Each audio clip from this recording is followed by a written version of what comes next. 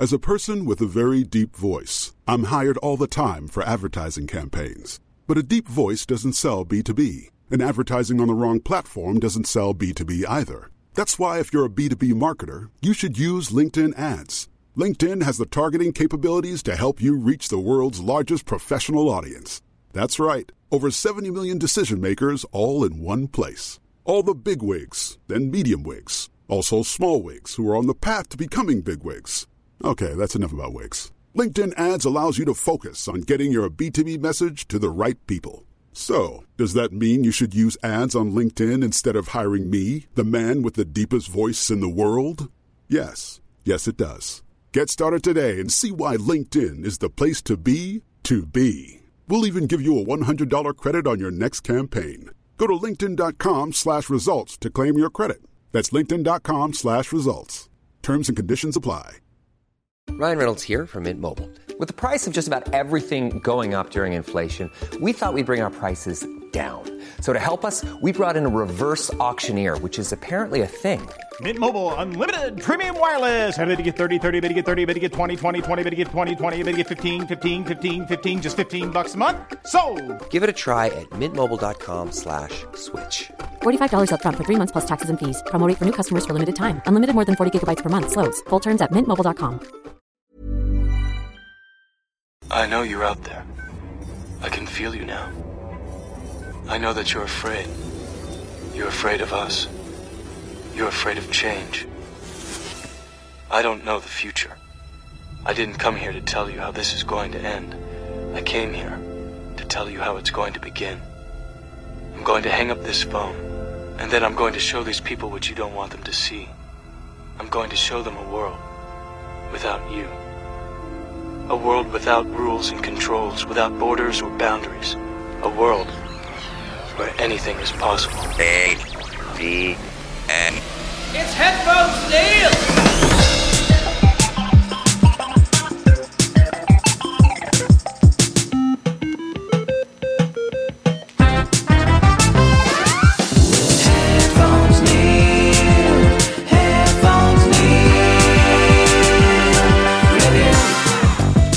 What's up guys, Headphones Neil here, back with another film review, and in this case it's going to be the Matrix Trilogy 4K versions. So I've been meaning to rewatch the films just kind of to do a different sort of review in that I always found the films to be good, but in hearing that the sequels might not have been as well received as the first one, I kind of wanted to do an overall recap of the trilogy, but to scrutinize it a little bit more than I normally would have, because from my point of view, or for me, all three films were good. I enjoyed them.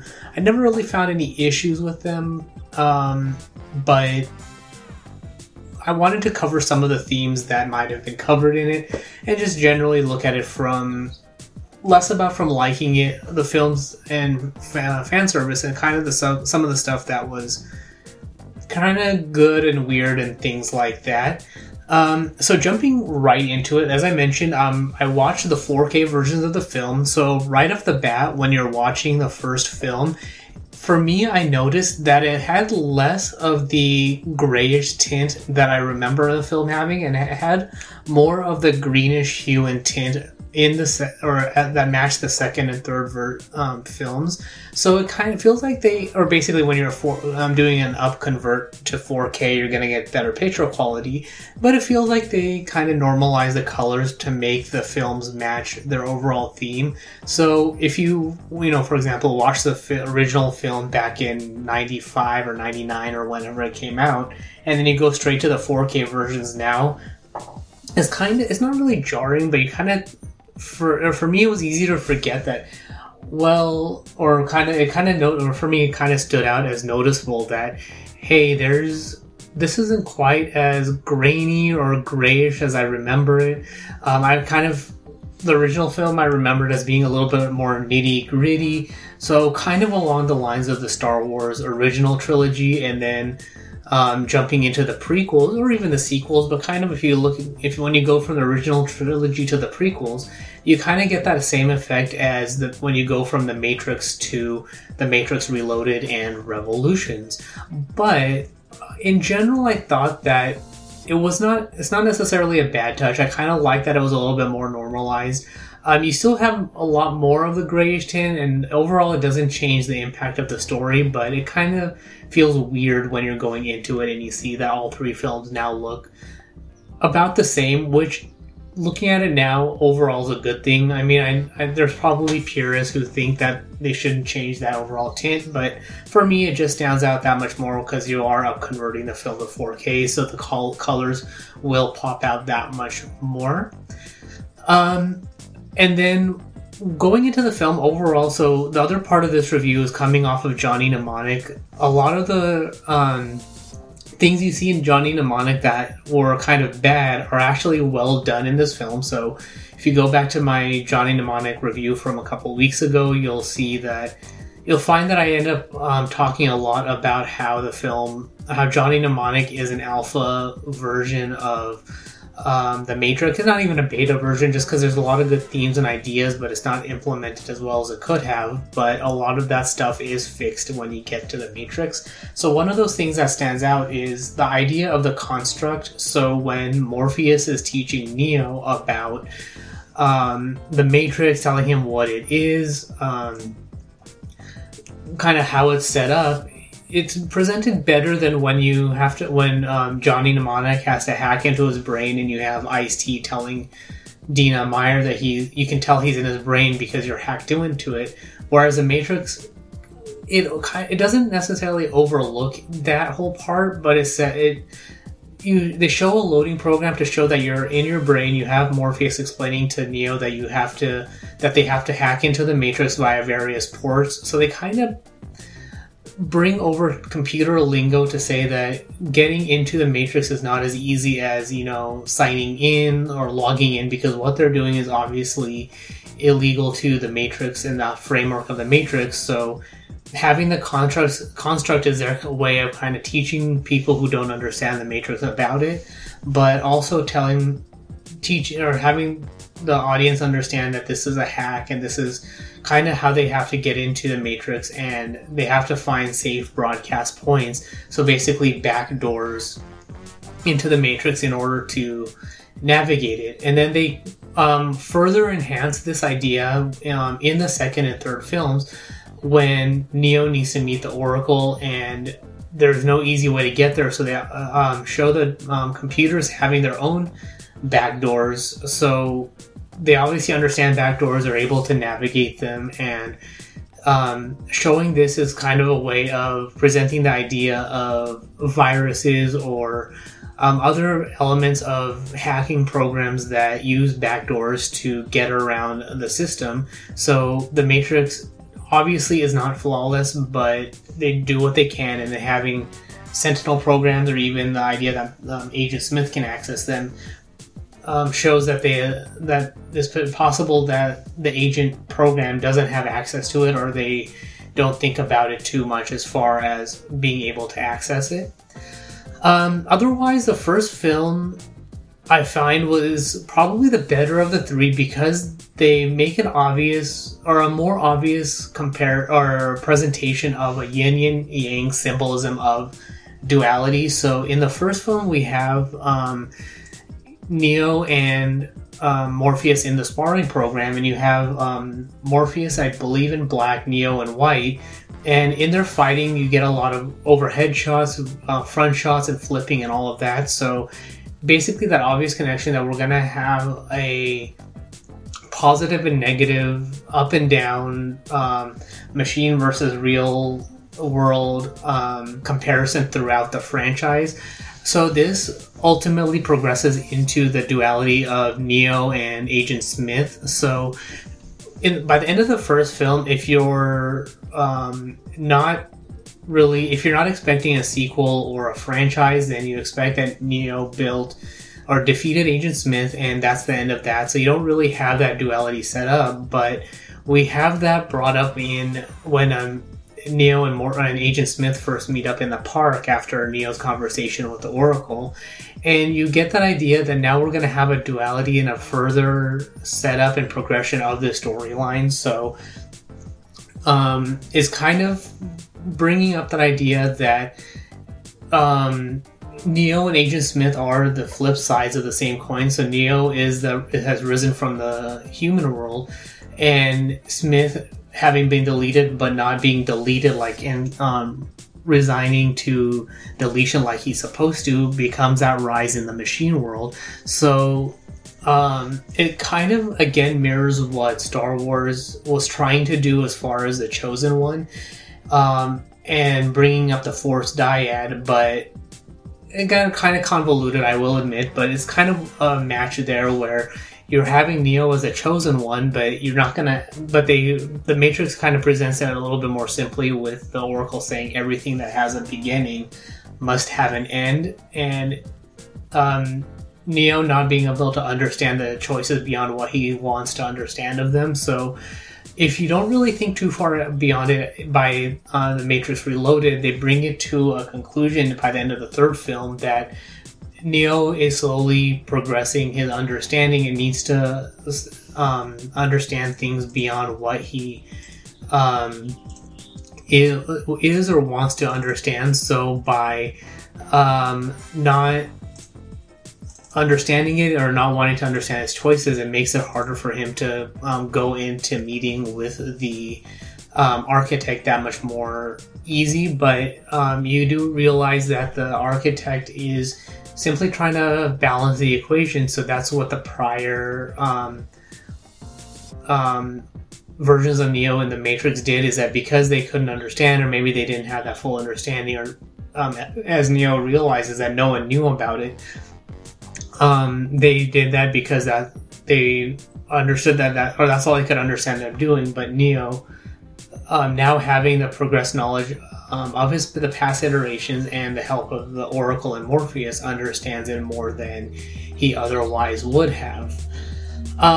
So beyond that, the rest of the film kind of is just random stuff and things that stood out. For example, like when I'm watching the Matrix Revolutions and we have the final fight scene, one of those things that stood out was that Agent Smith had, in all those various copies, has the faces of those stage play masks, so happiness, sadness, anger, sorrow. So when they're panning over it, one of those things that I didn't notice before was that you see that kind of stage play. So I don't know if that was on purpose or not, but I kind of thought that was intriguing, that I never really thought about before. So watching that now was kind of good. We have kind of Flash Gordon style vibes at the end of it, that Neo is supposed to save everyone, kind of along the lines when Morpheus and Niobe are looking at what the Sentinels are doing when they freeze, and when Commander Locke, I think, was talking about hope and dreams being Morpheus's realm. So basically Neo is like the Flash Gordon of the film, where he's supposed to save everyone. And the final question, which I actually kind of liked, but it wasn't presented as well as Total Recall, was when Morpheus asks if this is real, because he's dreamed about the end of the war for so long. But I think he was kind of trying to tie together the idea of the architect saying that they've destroyed the Zion 5 times previously and they become exceedingly good at it. So by Neo not accepting his deal is presenting a new sort of peace between the machines and the humans to kind of break the wheel. But otherwise, as far as the films go, overall, this time around, I actually thought, I don't know that the films or the sequels are necessarily any worse than the original, but I think it kind of falls apart when you try to explain more of a world, or it's hard to explain a world's backstory when you try to expand on a film that's so good. So things like the back doors were more prominent. You have Seraph kind of being the firewall program, I guess, for the Oracle.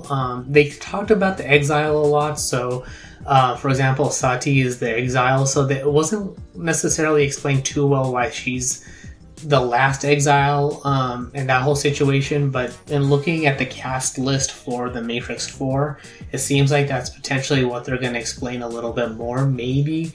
Or maybe something that they hope to explain as a fallout for the trilogy.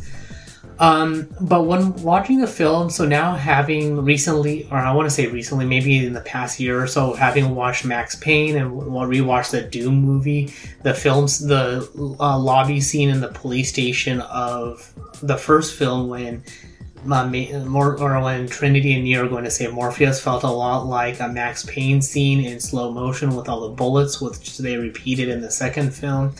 And kind of like Doom, or kind of with Doom music, so it's kind of a cool scene there, which I still like.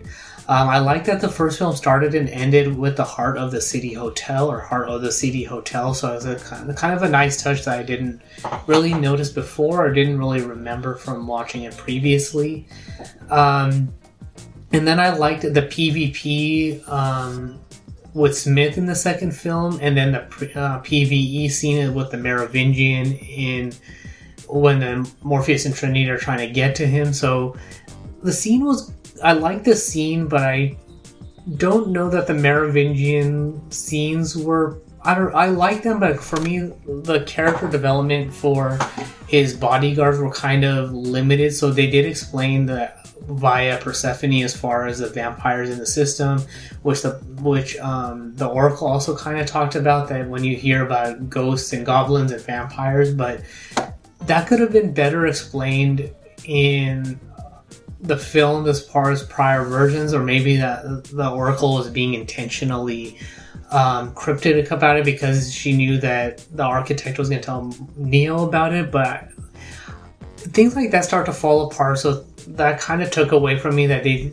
could have spread that story out a little bit better, that she tells Neo that she could have told Neo about the prior versions of the Matrix and her role in it, so when he goes to the architect, it's a better conversation, and by the time he gets to his fight with Smith, he goes into it better understanding it, but still trying to defeat Smith as a program and delete him, until Smith still says everything that has a beginning has an end. So Neo then understands what he has to do, and he has to let Smith override him and take it from there. And then one of the things I didn't notice or didn't remember noticing in the second film is that the door to the source is only open for 314 seconds, which is the value of pi, so I thought that was an intriguing thing. I liked the APU loading scene in the third film, so a lot of those, the dock loading scenes were pretty cool. I liked the whole battle sequence. I thought that was well presented. But the problem I had here was that the captain sounded like there was a weird Morgan Freeman-like voiceover, so the character seemed like he could have been played by Morgan Freeman, or he was trying to do a Morgan Freeman voiceover, so I thought that could have been done a little bit better. So that was kind of weird, but overall I thought that scene was good, and I kind of wanted... Or I don't know that we needed more of the dock loading scenes, but I liked that whole setup with traveling with Niobe piloting the ship through the service level and the maintenance hatch. So I thought that was a good setup as far as Niobe in the second film driving to save Morpheus to show her driving skills, and then finishing that off with her driving or flying the ship through the maintenance hatch. So. Overall, a good scene there. And then I liked that in the first and third films we have Neo taunting Smith in much the same way, but now that Neo has more of a mastery and knowledge of what Smith is about and the Matrix and skills and all of that, I thought overall that was very well done. So a nice little touch there. So watching them individually, things that are easy to... There's a lot of little things like that are easy to miss, but are not missed as much when you watch them all together. So overall, if I was to grade the franchise, I would probably say that in general, I think the films hold up. I like that there's a lot of connections. It's not easy to set up a film like this and have, I mean, granted it's only 3 films, so when you have more 9 films like Star Wars, you have like 7 or 8 films with Harry Potter. It's not as easy to have a franchise that you can keep track of, that you don't have as many storylines to keep track of. But when you're trying to maintain storylines that are very heavy on back-end lore, it's one of those things that you want to make sure that you keep track of all the storylines, I guess, and keep the lingo and terminology and all of that the same. So I think they did as good as they could have for the films, but it didn't feel like the stories were as evenly spread out as they could have when you get to the second and third film. So while the second and third film were released back to back, I think that they could have explained certain storylines a little bit better. So for example, if they had moved the whole idea of Agent Smith to the end of the second film, so don't even bring up his whole thing about the copies until the end, when they show the revelation that he is able to copy himself and get into the real world by the idea of copying himself into Bane, or leave that whole thing in the middle when they're trying to get, when the ship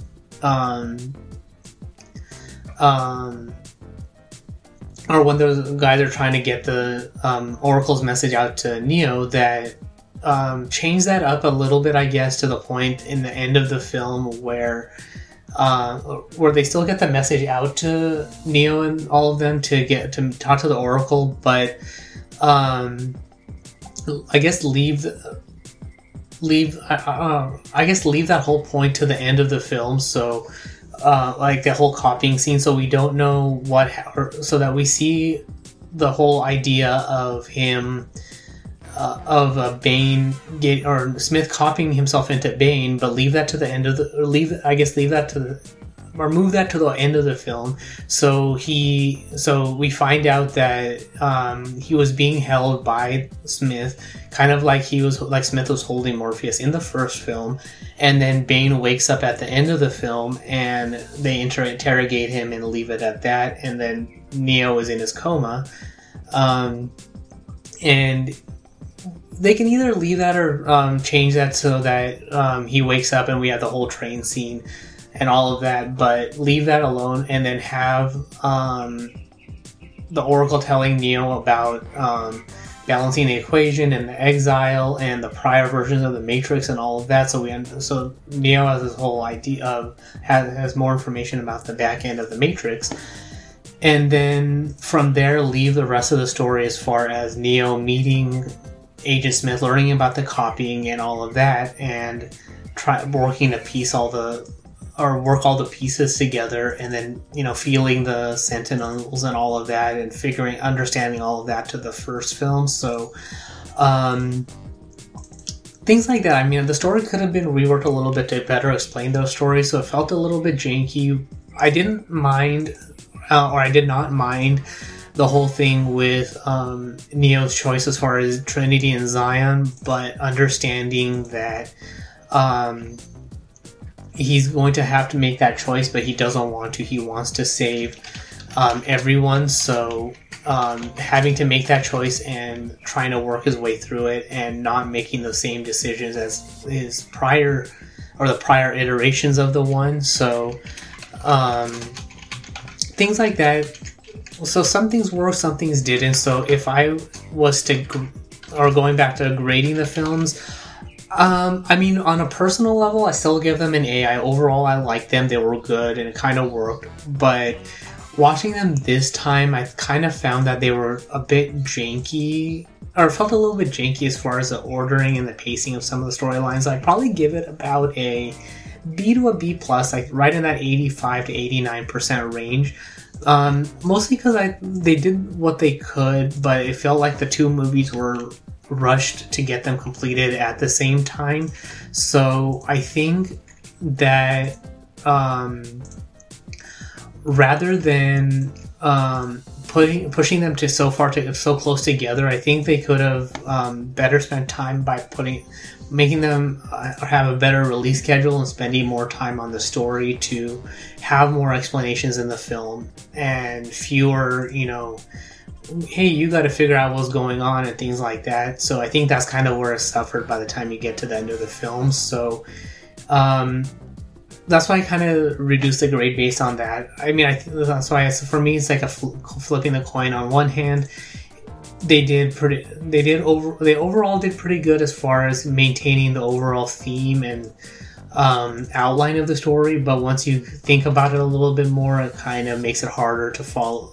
Makes it feel like they spent not enough time on the story, or they came just barely close to getting the story right, and from there it kind of falls apart. So overall, I don't think the films were as bad as the reputation I keep hearing about are, but they're not perfect. So it goes along the lines of Star Wars as well, that the overall stories work. Once you get into the nitty gritty of it, it doesn't probably hold up as well as you might want it to, but I think they're not necessarily as bad as the reputation of them probably are. So things like that kind of, so for me it's one of those things that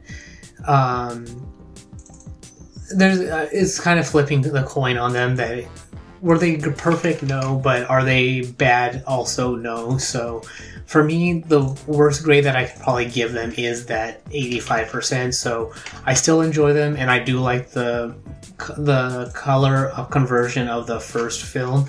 So the films flow a lot better than having one film that's kind of grayed out and not as colorful, and two that are solid green and have perfect coloring. So having watched the 4K versions, overall I think they're very well done, and I enjoyed them this time around. So I hope that the fourth Matrix film does get released this year, but I feel better having watched them, and feel a little bit better for going into the fourth film to see how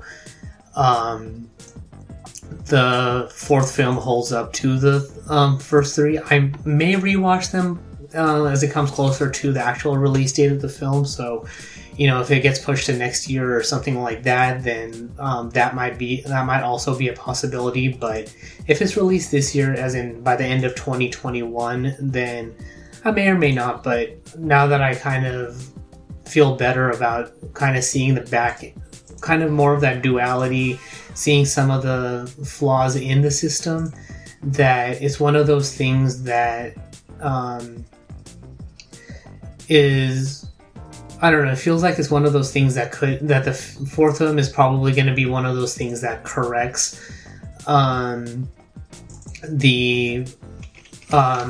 the storylines of the first three films, kind of like basically along the lines of The Exile, what happened to Neo. Having the original, or rumors of the original cast in the fourth film, makes it that much more intriguing to see what they bring about as far as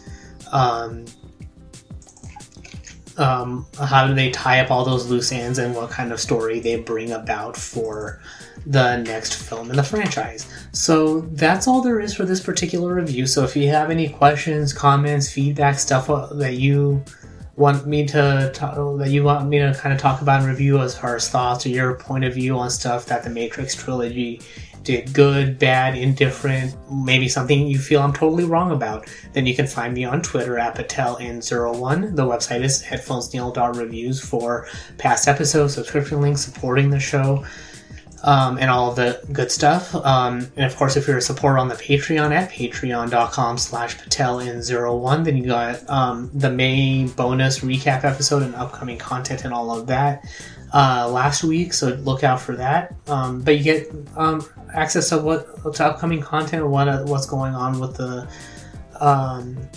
show and content and things like that. And it also helps support the show. You can give your own recommendations for stuff to review and watch and all of that. And as a patron, you can get a shout out to your own content and things like that. And so that's all on Patreon at patreon.com/PatelN01. But that's all there is for this particular episode. Thanks for tuning in, and until next time.